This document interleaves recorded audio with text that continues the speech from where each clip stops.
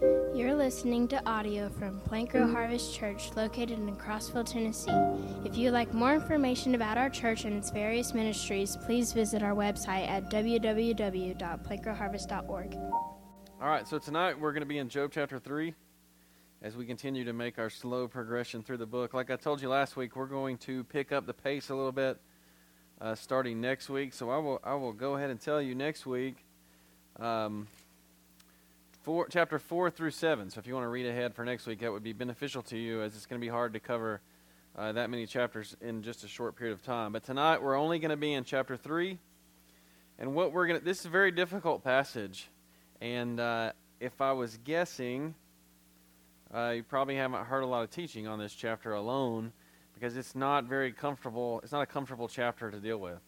And what we're going to see is Job at basically the lowest point of his life, right? And so we looked at the first two chapters. We saw the narrative, the story, and now we're going to begin to deal with the aftermath of the story. And so Job's in a very dark place. And we get kind of a peek into a private moment of Job's life. Maybe you've dealt with something maybe vaguely similar, difficult time. You know, we talked last week about Job got hammered 4 times back to back, 4 serious tragic events. And maybe you've dealt with one. I hope that none of you have dealt with 4 back to back to back to back. But you've dealt with grief, and you've dealt with loss, and you've dealt with pain. And not everybody gets a sneak peek or an inside look at what you're feeling. And tonight we get an inside look at what Job is feeling. And it all centers around this question of why. Job is basically asking this question, why? When something happens to us, we tend to ask the same question, why? Why me?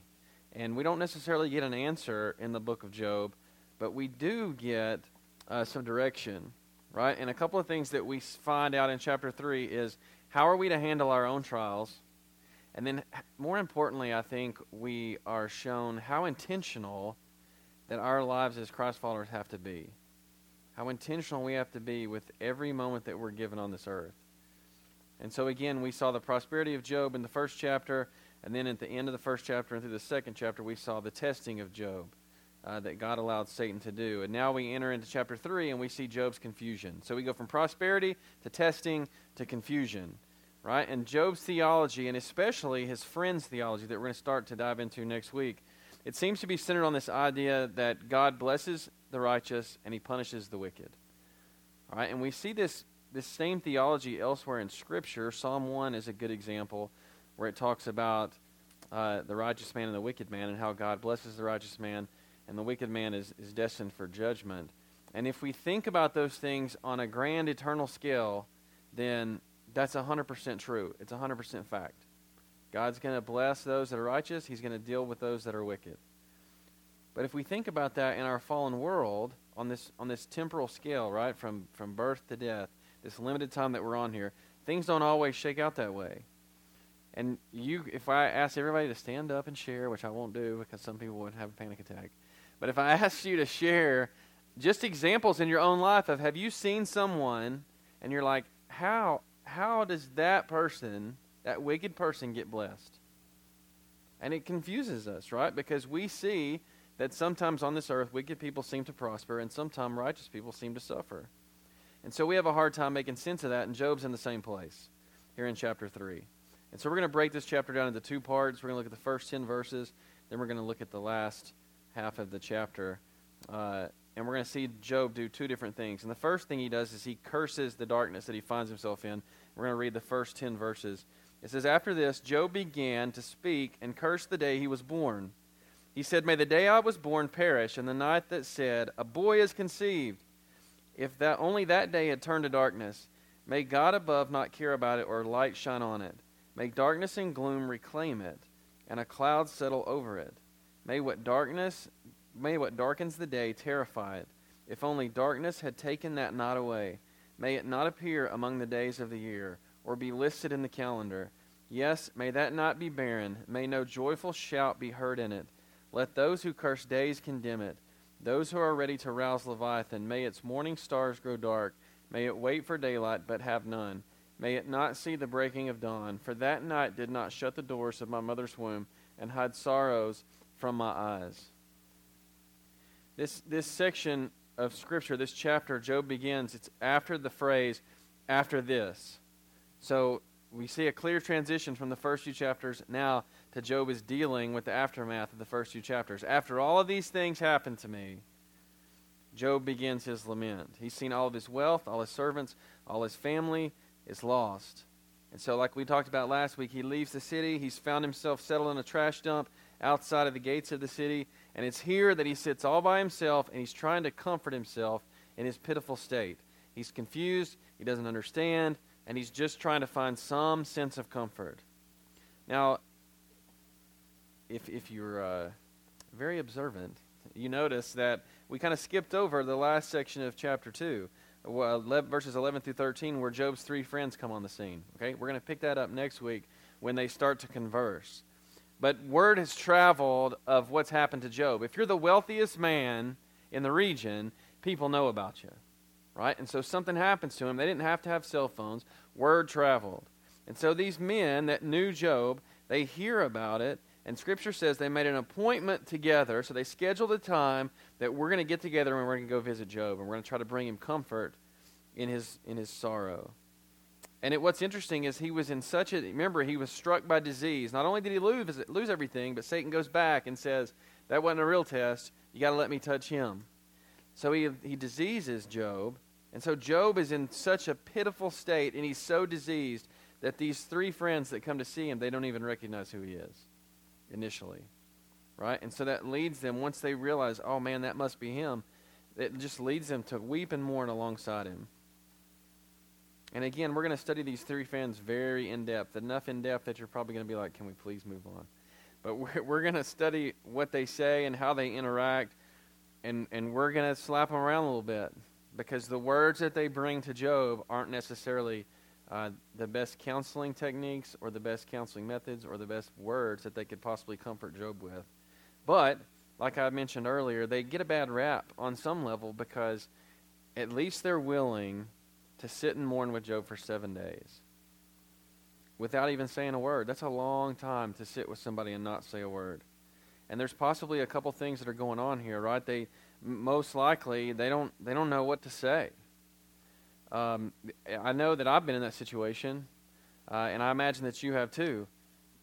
What could I possibly say in this moment? Like, even if I know, like, I would say that me and Charlie are very close. Very close. We work with each other. We're around each other a lot. And if tragedy struck, even as well as we know each other, you're still in that situation. Like, what do I say? There's nothing that I can say that makes this better, that makes it go away. What do I do? And so they sit there in silence. And that leads us to the second point, that sometimes Christian ministry, when we reach out to those that are grieving, when we reach out to those in tragedy, it doesn't have to be any more than just willing to sit alongside somebody in their difficulty. Now, I'm a straight shooter, and that's probably a message that the men in the room need to hear, because that's not our go-to, right? We don't necessarily, we're always wanting, how do I make this better? What can I do to make you feel better? You just want me to sit here that's not accomplishing anything. Well, this is a waste of time. But it's not necessarily a waste of time. If somebody knows that you're there to comfort them, even if you're not saying anything, sometimes that's what true Christian ministry is in the middle of tragedy.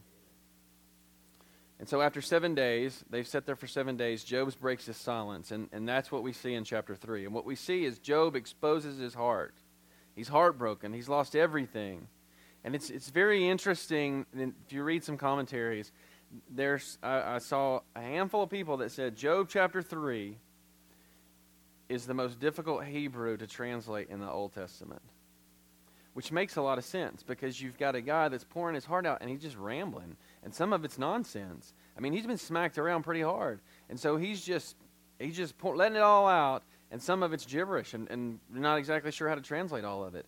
I was thinking about that today, and if on down the road, if what we speak was attempted to be translated, and you think about all the slang that we use, especially if we're talking to somebody that we're super close to, it'd be difficult to translate that. And then you add on top of that, I'm heartbroken. I don't even know what to say. Some things are just coming out. It'd be hard to make sense of that. And so some of this is what Job says, is it's hard to make sense of. His entire speech in the chapter can be broken down into two main ideas. Okay? And the first one is what we see in these first 10 verses. And it's this general idea, this thought that I wish I had never been born. That's essentially what the first 10 verses say. Job says, I wish I had never been born. He says, let the day perish on which I was born. Right? He's saying, I wish I could go back in time. Why can't God just go back in time and erase the day that I was born? And he's saying, erase me. You're like, what's the point? I've done all of this to set up the life that I have. Why did you bless me with all those things? Why did I work so hard for all those things? Why did I spend however many years I've been alive to get to this point and all of it not mean anything or matter? And that's a strong statement. Those are strong thoughts from Job. If you think about the moment that a child is born, it speaks of that day here. In verse 3, it says, it describes the night saying, a man is conceived. All right, there in the Old Testament, there is no, well, we're about 14 to 16 weeks, so we're going to go to the doctor and we're going to see if this is a boy or girl, and we're going to be all excited because we're going to know what it is. No, it says that somebody shouts out in the night, a boy is conceived, like it's a boy. That's what it's saying right there. And Job's saying, take all the excitement, think about all that excitement on the day that your children were born, the days that you went to the hospital or the days you went to the doctor's office and you're so excited. We get to find out today if it's a boy or girl. Then it gets born and all the family's around. And it's just a monumental day, especially if it's your first child. No offense to any kids in here that aren't first children, but it's just different, right? Everything in your life, the first time you do it, it's a bigger deal. And Job's saying, take away all that excitement because it doesn't mean anything. Because if we could take that day away, I wouldn't be experiencing what I'm experiencing right now. Because I don't see it as having any point. It's pointless to me. He says there's nothing to celebrate.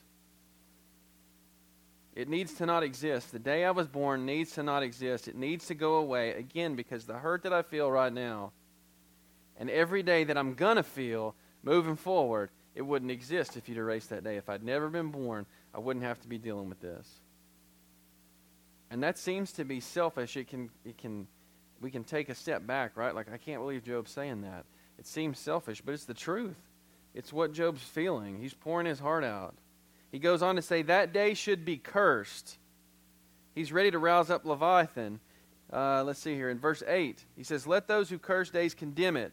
Let those who are ready to rouse Leviathan. What he's talking about here is this giant sea creature that would swallow up things whole. Imagine a whale. And just eats everything in its path. Maybe he's talking about a dinosaur here. Maybe he's not. I don't know. But he's saying, let that monster who's so large and who swallows everything up, let him swallow up the day that I was born so it never would exist. He goes on. He says, the light should have never shined on that day. No one should ever have seen that day. Because all it's brought me is the trouble that I'm dealing with right now. As you read those first 10 verses, it's not very difficult to feel the pain that Job is experiencing. He's lost his kids, he's lost his property, he's lost everything he knows. He doesn't see any way out of it. But even greater than that is this pain that Job's experiencing, because in all of that, he doesn't sense the presence of God. If you go back and you read the first 6 verses of chapter 1, he's offering sacrifices regularly. He's in constant communion with God. He is praying on behalf of his children. God knows who he is. We know that in the conversations with God and Satan. And Job saying, all this is terrible. All this alone is terrible. But the fact that I don't feel God's presence just adds to my grief and adds to my pain. It doesn't make sense. He's been a righteous man up to this point, and he isn't supposed to be feeling this. That's what he's thinking. This is not supposed to be happening to me. It doesn't make any sense. Why? He says, knowing what I know now and feeling what I feel now, how can the day of my birth be considered a good thing? How can that day, those people that celebrated lost their mind? Because if they could see this day, they wouldn't be celebrating on that day. He's in a dark place, and he's cursed in the darkness. He's cursed in the day that he was born. So not only does he curse it, but we look at the second half of the chapter, and he questions the darkness. Starting in verse 11, he says, why was I not stillborn? Those are strong words. Why didn't I die as soon as I came out of the womb? Why did the knees receive me, and why were there breasts for me to nurse? Now I would certainly be lying down in peace. I would be asleep. Then I would be at rest with the kings and counselors of the earth who rebuilt ruined cities for themselves, or with princes who had gold, who filled their houses with silver. Or why was I not hidden like a miscarried child, like infants who never saw the daylight? There the wicked cease to make trouble, and there the weary find rest. The captives are completely at rest. They do not hear a taskmaster's voice. Both small and great are there, and the slave is set free from his master. Why is light given to one burdened with grief, and life to those whose existence is bitter, who wait for death but it doesn't come, and search for it more than for hidden treasure, who are filled with much joy and are glad when they reach the grave? Why is life given to a man whose path is hidden, whom God has hedged in? I sigh when food is put before me, and my groans pour out like water. For the thing I feared has overtaken me, and what I dreaded has happened to me. I cannot relax or be calm. I have no rest, for turmoil has come. There's a shift here in Job's thought. For the first 10 verses, he says, I wish that I had never been born. I wish we could go back and erase the day that I was born. That's not a rational thought, right? There's no going back. I can't hop in the time machine and go erase my existence. God's not going to go back and erase that day. It's an impossible request because the day that he was born can't be undone. It happened. It's reality. He's a human being. So now Job shifts and he says, well, I wish I would just die. I wish I would just die. And again, all this is centered on the question why. Job doesn't understand what's going on.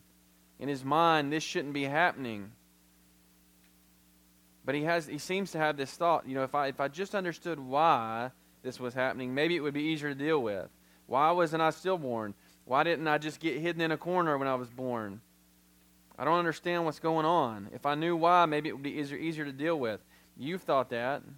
I've thought that. If I just knew why I was dealing with this, maybe it would be easier to deal with. The truth is, that's a lie.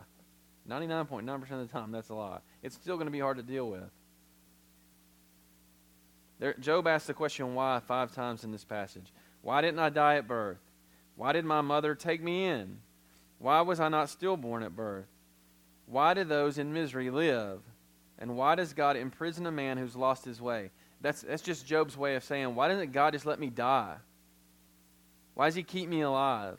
Why would he keep a man alive that's in such pain? He just wants a way out. And he's asking these valid questions.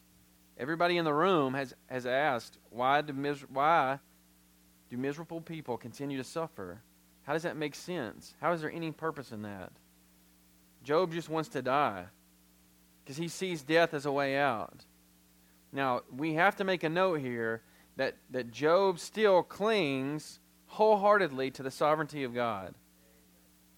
This is not a passage that condones suicide. Job's not looking to commit suicide because he constantly repeats this idea of, why won't God kill me?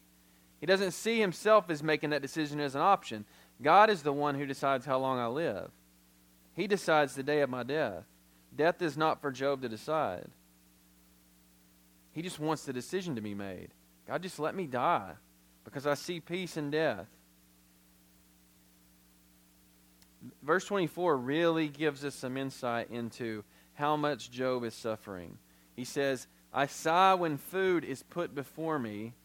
Maybe his wife is still bringing him food in the trash dump. But he says, I sigh when food is put before me and my groans pour out like water. Remember, he's diseased. Even the simple act of eating is painful. Everything, I think that's what they're trying to point out here. Everything hurts. Everything. I can't even have a decent meal. It's so painful. So food makes me cringe.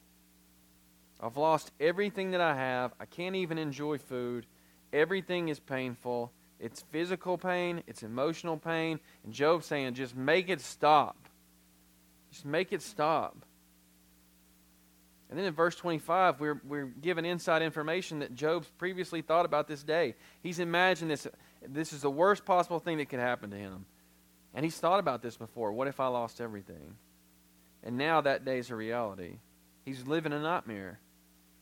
He's pinching himself. He's like, why is this just a dream? Why can't this just be a dream?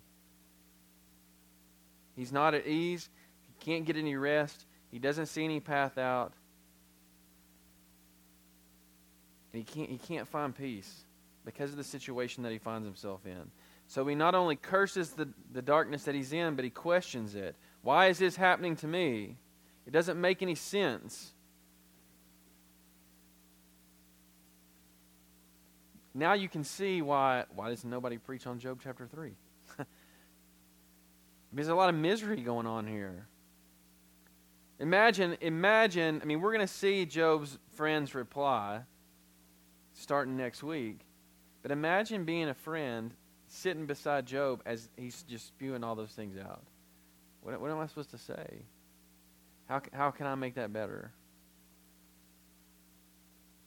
So we sit here and we hear this or we read this, and what am I supposed to make out of it?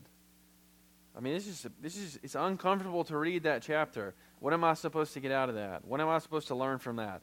Was it 2 Timothy, right? It says all Scripture is breathed out so that we can get something for it. It makes us profitable. It's profitable for teaching, for reproof, for correction, right? So that we can be made complete. Well, what part of Job chapter 3 makes us complete? Actually, there's a handful of things. So let's dig in. We get a little bit of insight of how we minister to those that are grieving. We talked about this before. But there's times where we can minister to others without saying anything at all. Situations like Job's, those that we encounter can't compare. But they're quite awkward. We've all been in awkward situations. Job's sitting on a pile of trash in a state of misery. He's been so afflicted by disease and so ravaged by his own emotions that his friends don't even recognize who he is. Imagine seeing that own scene. How do you respond to it? How many of you have seen somebody from here to the other side of the room? Maybe I'm in Walmart, maybe I'm in Kroger, maybe wherever you are. This happened to me, no joke. This happened to me Friday night at Speedway. And you see a person from afar, and you walk the other way because you're thinking, I'm in a hurry. It's late. I don't have time. I saw a guy that I recognized the other night in Speedway, and I was coming home, and it was pushing 7 o'clock, and I had just come home from practice. It's been a long day, and I was like, man, I'd like to talk to that guy, but golly, I don't want to spend another 10 minutes here. I just want to go home. I mean, you've all done that, right? Some of us, like me, are probably more guilty of that than other people. But now add misery and heartbreak of that situation. How easy is it just to avoid that? How easy does the awkwardness of a situation cause us to just...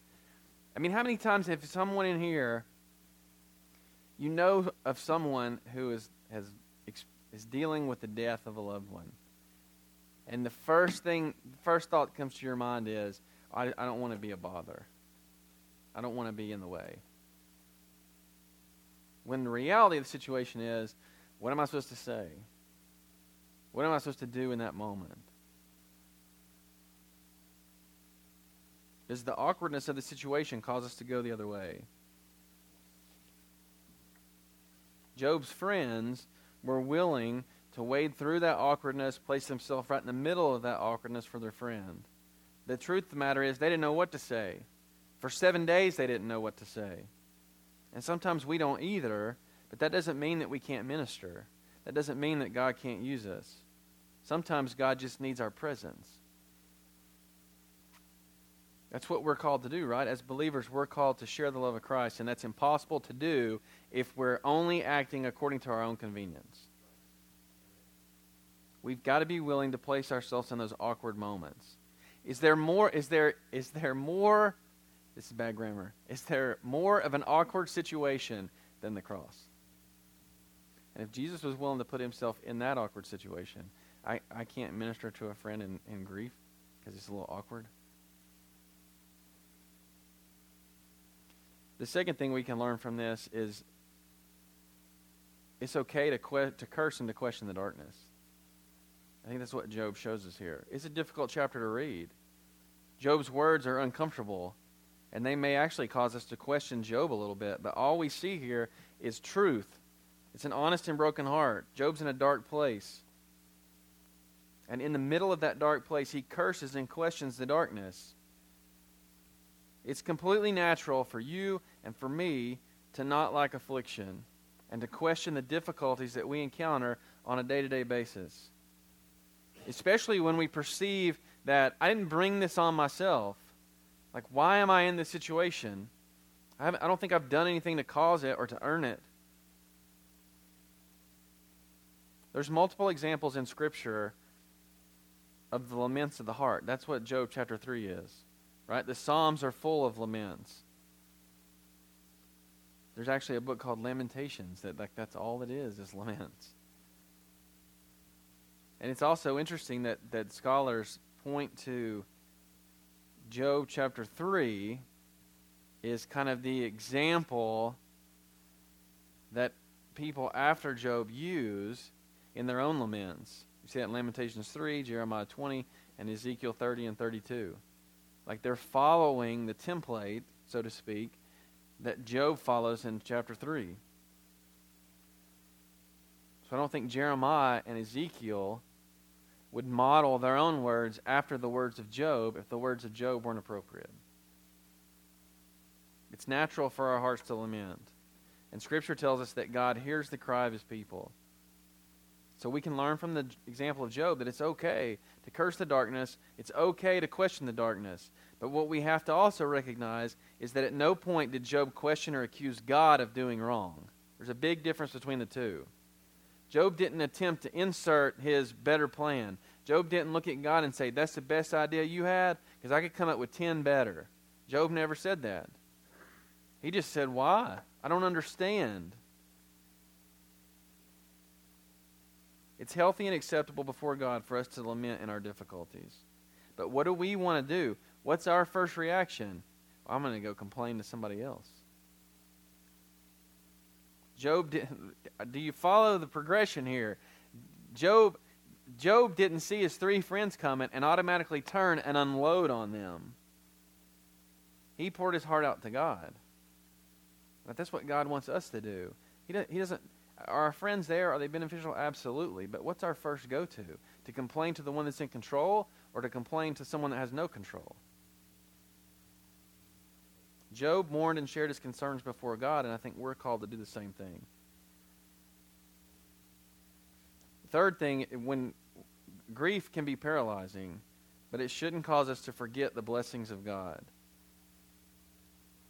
Job told his wife in chapter 2, verse 10, God has the authority and the means to deliver both good and evil. And it's evident in chapter 3 that hard times can paralyze us. They can paralyze us physically. They can paralyze us mentally. Job cursed the day he was born, and he wishes he could die. And it appears as though his emotions overpowered any possible recognition of the blessings God had bestowed on him. And we have the tendency to do the same. However, we have to attempt to not forget the blessings and good times that God has given us. I'll give you 2 examples.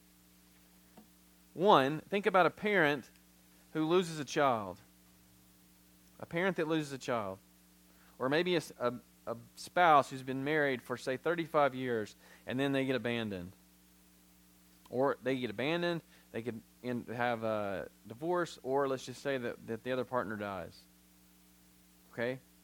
In both of those situations,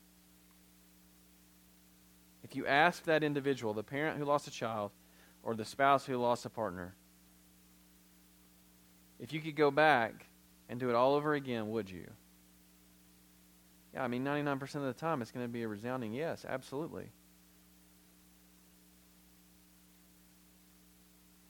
Because all those relationships, all those experiences hold immense value.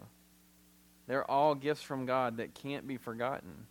So in the midst of our pain, in the midst of our difficulty, we got to take every effort we can to recognize God's blessing in the good times and in the bad times.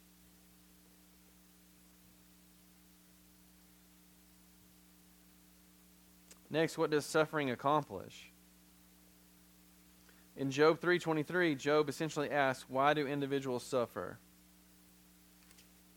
He says, why is life given to a man whose path is hidden, who God has hedged in? In other words, why are you keeping me alive when I'm so miserable? What's the purpose of all this suffering? What could it possibly accomplish? The book of Job never truly answers that question, but it does give some insight into the value of suffering.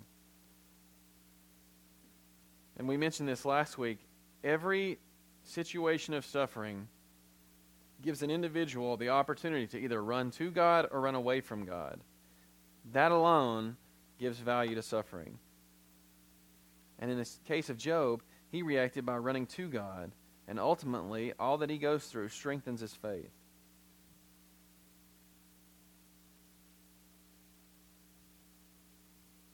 We could study this one issue alone for a year, right? But the story of Job reveals to us that suffering can indeed accomplish a purpose.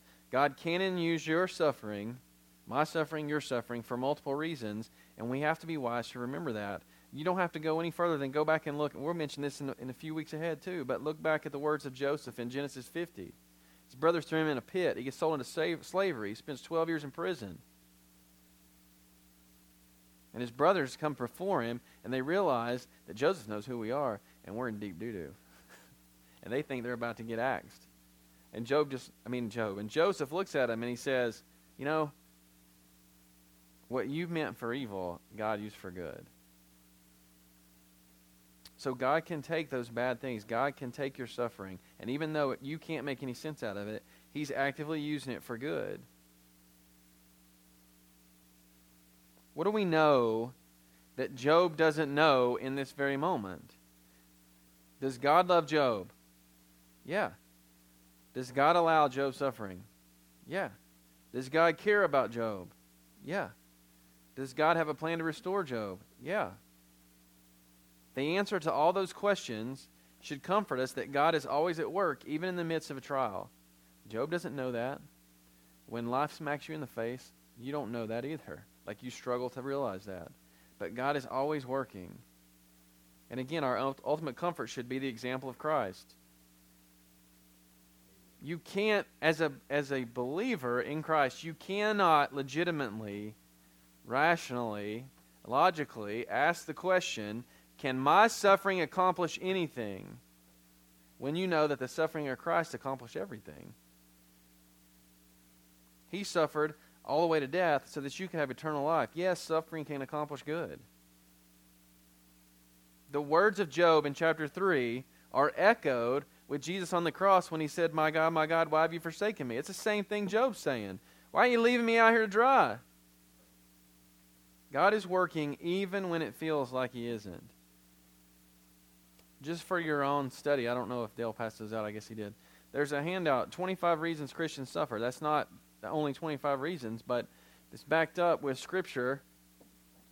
This is why Christians can suffer. This is what can come out of it. This is how God can be working in your life. Here's the last point, and I think it's the biggest one that you can take away from Job chapter 3.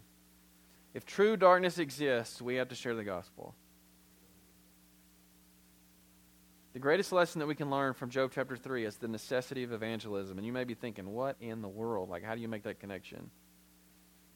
In complete agony, Job wishes that he was dead. Why would he do that? Why would he wish that he was never born? Why would he wish that he was dead? Because he equated death with rest and peace. Something that he was not finding in the middle of that trash heap. Job was a righteous man. We read that back in chapter 1. It's reasonable to conclude that he had some hope in an afterlife with God. That would be a peaceful thought in Job's circumstances, right? And as New Testament Christians, we know through Christ's work on the cross that we have the same hope. Through His death and resurrection, we have the opportunity for eternal life in paradise with God. But we also know that those who don't accept Christ don't receive the same fate. They experience eternity in hell, tormented and separated from God. Dale talked about this a few weeks ago, but the parable or the story of Lazarus and the rich man in Luke 16, right? The rich man that had it all on this side, and then after death he had nothing. Lazarus who had nothing, and now in eternity he has relationship with God. And the rich man is like, Lazarus, just one drop of water, just dip it and just give me a little bit of relief. Job 3 paints a similar picture. Job is in extreme anguish and pain, physically and mentally. He's paralyzed. He's distraught. He doesn't know what to do. There appears to be no end in sight and no way out. All he wants is relief. Here's the deal. Job's a righteous man. He's going to get relief. Even if God didn't restore Job at the end of this book, he's going to get relief eventually when he spends eternity with God the Father.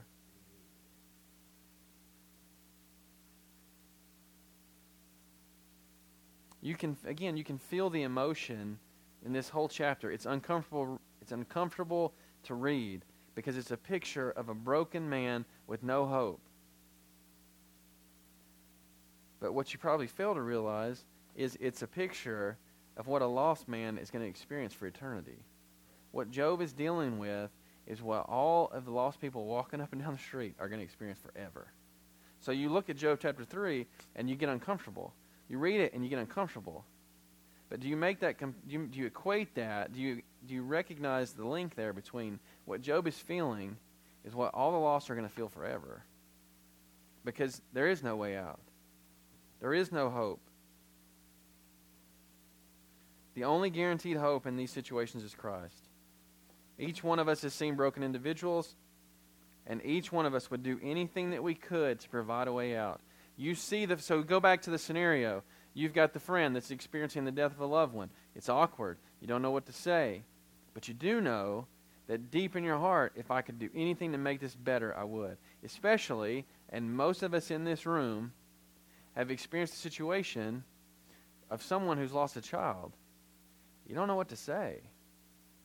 And in that moment, you're thinking, I don't know what to say, but if I could do anything to make this right, I would. And if you feel that way in that situation, that temporal situation that's not going to last, how much more should we feel that way in an eternal situation that will last forever? If I could do anything to make it right, I would. Well, here's the deal. You can.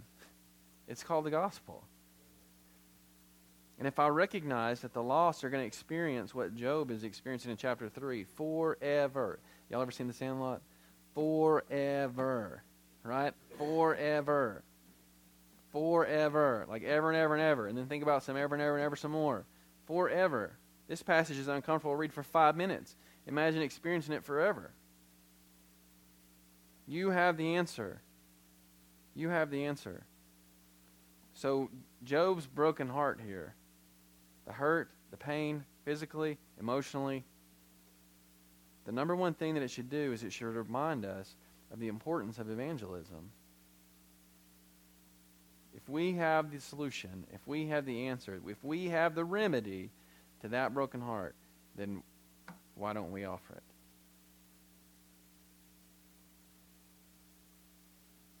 So just quick review here. Job 3. You can minister to those without saying a word. God can use you in awkward situations. Don't be afraid to get uncomfortable. Because in reality, that's where God's going to use you the most, when you're willing to get uncomfortable. When you're dealing with difficulty, it's okay to question why.